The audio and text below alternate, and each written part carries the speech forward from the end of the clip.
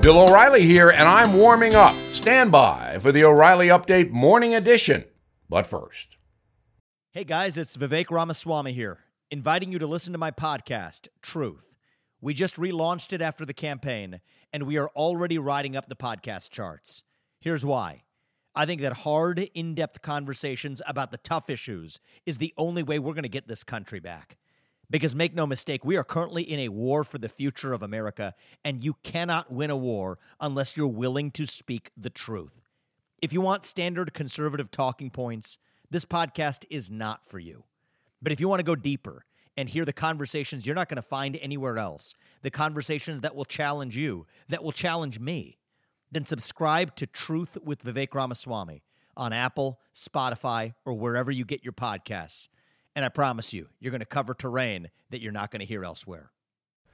On this Wednesday, I am thinking about the interview of President Trump by Chris Wallace last week, where Mr. Wallace told the president that Joe Biden does not want to defund the police, countering Mr. Trump's assertion that Biden does want to do that. While the statement from Wallace is technically true, Mr. Biden's stance is a bit disingenuous, and Chris should know that. Joe Biden has put forth that he wants to, quote, redirect some police funding, which is just about the same thing as defunding. Simply put, the cops don't get as much public cash. So why are we playing this word game? Defunding, redirecting, come on.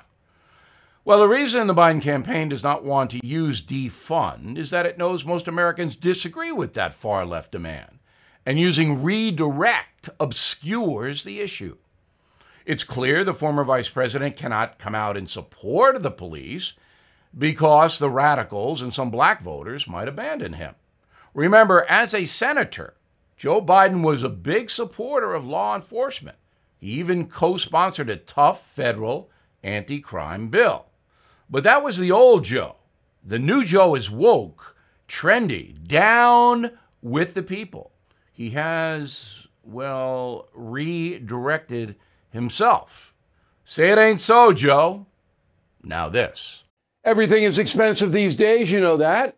The government is printing trillions of dollars and consumer prices higher than ever. If the government continues its printing and spending, the dollar could continue its free fall and lose its coveted role as the world reserve currency. Let's hope that doesn't happen. But there are a few things you can do right now. American Hartford Gold can show you how to protect your money, your retirement, your hard-earned savings against inflation by helping you diversify a portion of your portfolio into physical gold and silver. Start with a short phone call, and they can have physical gold and silver delivered right to your door or put inside your 401k or IRA. So please call or text them right now. Tell them Bill O'Reilly sent you. Call 877-444-GOLD, 877-444-GOLD, or text GOLD to 65532. Again, that's 877-444-GOLD, or text GOLD to 65532. That is the Morning O'Reilly Update. More analysis later on.